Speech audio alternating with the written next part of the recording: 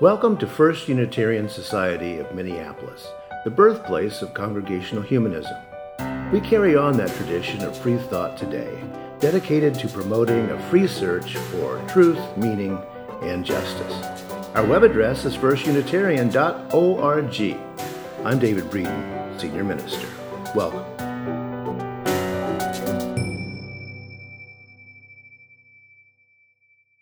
Sunday before last, I took a shot at defining what we mean by the concept of liberalism. The term liberal gets thrown around a lot. It's the opposite of conservative. So, except, what's that? Well, I want to really think a little bit today about what all of that means. And 2 weeks ago, I shared excerpts from an article reporting on NatCon, a Christian nationalist conference. By looking at their agenda, which in lots of instances is diametrically opposed to the values that most of the folks here share, I think we can see a little bit more graphically what liberalism means to us. The NatCon agenda includes things such as a near-total moratorium on immigration. Well, I guess we just heard that one of the Pearson grants is going for New Americans, so I guess we don't really agree with that, huh? Right? Christian nationalism to dominate the public square. Well, I'm going to talk more about that. A rollback of LGBTQ rights. Well, yeah, that's diametrically opposed to one of our Pearson grants this year. Economic nationalism and opposition to globalist supranational institutions, such as the UN. I don't think we agree with that. A vendetta against woke elites in cultural, academic, economic, and governmental institutions, and using state power to achieve conservative ends. My point 2 Sundays ago was that if any of this affronts you, you're probably a liberal, right? After all, concretely seeing what we are not, I think, helps us see what we are. Is liberalism as a concept opposed to a near-total moratorium on immigration? Yep, it sure is. Is liberalism as a concept opposed to Christian nationalism to dominate the public square? Yep, I think so. Is liberalism as a concept opposed to a rollback of LGBTQ rights? Yes, we are. So, a more positive definition, is liberalism as a concept synonymous then with democracy? And I think it is. Is liberalism synonymous with an embrace of multiple viewpoints and multiculturalism? I think it is. Is liberalism synonymous with the non-interference of specific religions in government? Yep. Yet, look around us. Those points by our opponents are gaining adherents all over the planet.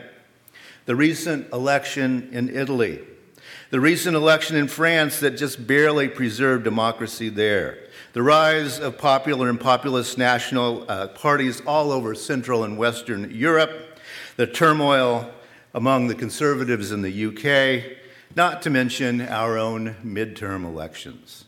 Liberalism is on the ropes all over the world. To me, our situation in our time appears to be a crisis concerning central and absolute questions. And the most central and absolute, perhaps, are where does authority lie? Who or what is in charge? The so-called conservative side has an answer, and yeah, the so-called liberal side has an answer, but today I want to argue some old-fashioned back-to-basics liberalism and say that that is a third way of going if we look at our core values. And we can stick with those, and I think we can find a way forward. First, let's look right here at First Unitarian Society of Minneapolis. As I say almost every week, FUS is a democratic and self-governing organization. Here we have an answer to those basic questions. Where lies authority and who is in charge? Well, it's you. You may not know, unless you have served on the FUS board, that they have a covenant. That's what's on the screen there. They read that at the beginning of each of our board meetings. In the interest of time, I won't, but I do want to talk a little bit about the liberalism therein. I mean, inviting all voices to express their truth as they experience it. That's a liberal way of thinking. Promoting a trusting, safe, and rewarding environment. That's liberal. Assuming goodwill. Liberal. The FUS Board Covenant is a liberal document through and through. In the case of this institution, we know where the authority lies. We know who is in charge. Now notice, there is no sentence in there saying, listen to the preacher tell you what God wants. And that's about the last thing that's going to be in there, to be very frank with you. There's no room there for snake oil salespersons coming in and reshuffling the deck of authority. There's no room for marked cards. You, the people, are in charge. And someone like me, if I come in here and start saying, squirrel, squirrel, God told you, you're not going to listen. And that's a good thing. You are in charge. The covenant says you are not buying it. Who or what is in charge? You are in charge. Because, you know why? Yes, there are a bunch of yous among us, and then we gather together into a we, and that's what liberalism is. Humanism calls to you, do not give your power away. And liberalism calls us to that conclusion as well. Stick with it. You are in charge. Now, the first practice is always a local practice, and the FUS board is a good start. But how do we get that into the larger culture? How do we practice our liberalism out there? And American philosopher John Dewey, who I think is the prototypical liberal, once said, we only think when we are confronted with a problem. We only think when we're confronted with a problem. Now, as a liberal, I insist that taking the time to feel our way through a problem is not a luxury. It's how we have to do it. And allow me to admit up front that I am by nature a contemplative person. I don't have a choice about that. I always say, I got to think about it. There are people born to be people of action, and there are people born to be people of contemplation. We need both kinds of people out there, but let's face it, liberals tend to process a lot of things in their heads. But John Dewey was onto something when he said, we only think when we're confronted with a problem. Yeah, let me sit with that, not make my day. Dewey lived a long while ago, so I do want to update that little saying a little bit. Problem is kind of a problematic word. Let's be more optimistic. Let's say challenge. We only think when we are confronted with a challenge. For those of you who've studied Dewey's constructivist theory of education, you know that in constructivist education, Montessori is the most famous example of that, but problem solving is the foundation of all education. You're not going to remember it if you didn't solve the problem, argues constructivism. So Dewey saw that the paradigm permitting human social life must be about, wait, there's a problem and challenge. I'm going to fix that. I can think about that. I'm not going to be on autopilot. So science is about problem solving. Art is about problem solving. Philosophy is about problem solving. Politics is about problem solving. International relations is about problem solving. Heck, managing the church budget is about problem solving. The practice of democracy, and in Dewey, democracy is a practice, right? The practice of democracy is about problem solving. The FUS Board Covenant is a document designed to encourage people to problem solve together, not with God talking to me in my study. This deep, deep conviction concerning thinking it through is what makes John Dewey a liberal, and it's what makes this congregation liberal. But let's be real. The conservative side has deep roots in American thought as well. Actually, maybe we could say they have deeper roots, if we're honest, among those European invaders from long ago.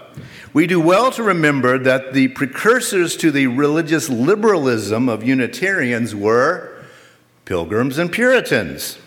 Puritans came to this continent explicitly to create a Christian theocracy.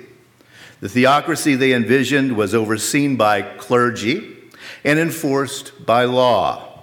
In that way, theirs was a vision much like the contemporary Christian nationalists. As it happened, Puritans jailed, beat, exiled, and executed those who dared to disagree with them. And again, if we look closely, the pattern of clergy, like me, in Unitarianism, and indeed in most of Christian tradition, is authoritarian in nature, wielding authority because the clergy claims to know what God wants, or in the case of Puritans and Unitarians, they claim that they can read Scripture better than the rest of you can. Now, that's something to keep your eye on there because, yes, it's authoritarian in nature, and really it hasn't ever changed exactly. As U.S. Thanksgiving approaches, we will be seeing those nice, smiling pilgrims with their funny hats. That's not the story. Puritans were not liberal. They were religious extremists. There is a disturbing through line in American culture from those smiling, white Anglo-Saxon Protestants to the nostalgia of Make America Great Again. Actually, with a bit of digging, the pilgrims of Thanksgiving take on a sort of demented look if you start looking a little closer at those faces. There's something dangerous baked into the American story, at least in this instance. Our conservative friends who insist that the U.S. is a Christian nation are onto something. But I would say that none of it is good, perhaps especially the part that puts clergy in charge of religion and religion in charge of everything else. That's not good. Lest we forget, the Puritans of Boston and their clergy tried and eventually exiled Anne Hutchinson for what they saw as religious heresy. Hutchinson had to leave the colony, and she was killed by natives. Lest we forget, Mary Dyer was prosecuted and eventually executed on Boston Common for her Quaker beliefs. As some of you know, I'm going to be talking in Boston in a couple of weeks, a couple times in November, real close to the tree that still survives where they hung Mary long ago. These things don't stop. They go into the DNA. Let's face it, the post-Puritan Congregationalists of Massachusetts got nicer because the multi-religious nature of the United States forced them to be more tolerant. Tolerance was not their choice any more than tolerance is the choice of our Christian nationalist contemporaries. Getting tolerant, let's call it getting nice, is a form of liberalizing, and I think that most liberals would agree that it's nice to be nice, even if that niceness happens to be forced upon you. And we all know that many will be unnice anytime they think they can get away with it. Liberalism is important to our society because we liberals insist in every way possible that it's nice to be nice. It's not a difficult message, but it's difficult to get for many people. The Puritans got nicer because they had to get nice. The Roman Catholic Church got nicer because cruelty wasn't working for them. Again, the central question here is one of authority. Who is in charge? The Puritans in charge did what they wanted to do, and it had to do with murder and beatings and executions. The Roman Catholic Church was in charge, and they did what they wanted to do. Who or what is in charge is always the question, here and in the larger society. Many of our religious friends will say that God is in charge. That God, of course, is the God of their particular interpretation. In European monarchies, the assumption has been that monarchs have civil and social authority because their rule comports with the wishes of church authorities who are interpreting the will of God. Here, king, do this. Here in the United States, the Puritans operated through covenants that were interpreted by their version of the priests or shamans, those Puritan clergy. They were the authorities. They knew what God wanted. For those of us of a more skeptical bent, we tend to think that the monarchs and their priests and the Puritans and their clergy tend to hear their gods telling them exactly what those in charge of the power structures want to hear. And that's what we liberals expect happens when Christian nationalists are talking. Now, as we all well know, a person does not have to be an atheist to suspect this kind of authority.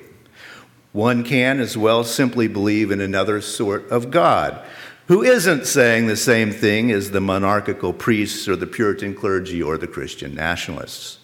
There are conservative gods, but there are liberal gods as well. There are conservative Jesuses and liberal Jesuses. And no, the kind of God you believe in or the kinds of gods you're atheistic about are not entirely a private and personal and subjective matter, right? Because your belief goes out into society, and that coalesces into groups. Every god and every atheism manifests itself in the actions of individuals, but then those individuals often become voting blocks.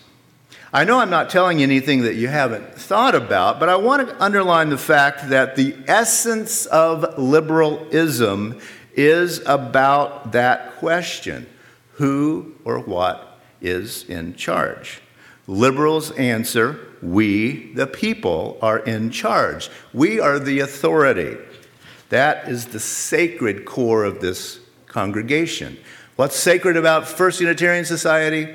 We, the people. That's what's sacred. Sure, liberals say, some of us believe in this sort of God, and some of us believe in that sort of God, and some of us believe in no God at all. That's all well and good, we liberals say. It is your liberty to believe as you will. Now, next, let's talk among ourselves and figure out how we, the people, are going to run the congregation and, we hope, the nation. That's the liberal ideal. We sometimes call it secular, but yes, it's a separation of religion and government. Now, there is one big gaping hole in the center of the liberal ideal. Liberalism only works through some sort of democracy, or some kind of republic, if you will. It only works through the will of we the people as revealed by voting. And voting, as we all know, is inherently problematic. Corruption, cheating, those big voting blocks. Large groups of people. It's possible for a totally fair election to result in a vote that ensures that another democratic and fair election will never occur again. That is possible. That's the gaping hole in the democratic ideal. And it's one of the greatest fears of liberals. To counteract that very real possibility, citizens write constitutions. We liberals know that there is inevitably and always a hard line right that's going to be screaming, blood and soil, tradition, religion, God. We know that there's inevitably always going to be a hard line left that says, individuality only, let's go, be ourselves. Liberalism does not scream either of those. Rather, we say, where's the middle? Where's the place we can govern from? What is the compromise? Liberals, therefore, often find ourselves betwixt and between, a place that, yeah, you can say, oh, those people are milquetoast, half-hearted. You know, that's one way of seeing it. It's not, though. Rather, the place between is the place of power. If we might only choose that middle rather than our idealist dreams. That's what John Dewey was talking about when he pointed out that we only do our real thinking when we are thinking about problem solving. No, some things can't be compromised. The worth and dignity of every person is not open for discussion. Furthermore, liberalism as a tradition has recognized that not every disagreement can be settled with a win-win. We know that. If we can't compromise, we take a stand. Still, the place of compromise is not a place of weakness. It's not cowardice. It is the central practice of liberalism. And dare I say, compromise is the only way that democracy can actually work. So, the question becomes, do we want to win or do we want to sustain a democratically governed society? The NatCon agenda is not negotiable for liberals. We will not surrender our central values of equity for all, the inherent worth and dignity of all, either as individuals or for groups. But there's something we easily miss when we start talking about extreme agendas. And that easily missed something is an opportunity, because the devil's always in the details, isn't it? And the details and the devil are closely related in Christian nationalism, too. At the moment, we're lumping Christian nationalists into one big lump, and they want you to do that, too. See them as a very large and developing group. However, in fact, they are not a homogeneous group. Yes, many Christian nationalists go to church, but Christian nationalists are the least likely Christian group to attend church regularly, as a matter of fact. Furthermore, only about 40% of Americans who say they're Christian go to church at all. So actually, these are not huge groups. They look that way, but they aren't. Christian nationalists are more nationalist than they are Christian, in other words. And Christianity itself is becoming more of a cultural marker than a practiced way of life. Divorce? Some of us are old enough to remember when traditionalists said divorce was always bad and always wrong. You know what the most divorced group in America is? Christian nationalists.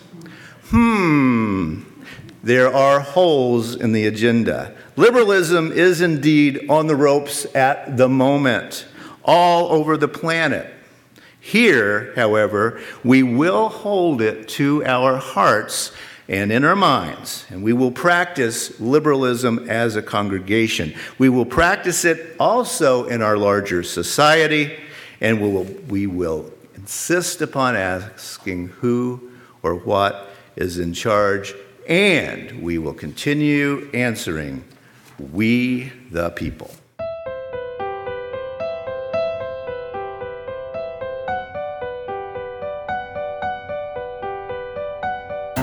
Thanks for listening. You can find much more about humanism and what's happening at First Unitarian Society in Minneapolis by visiting our website at firstunitarian.org.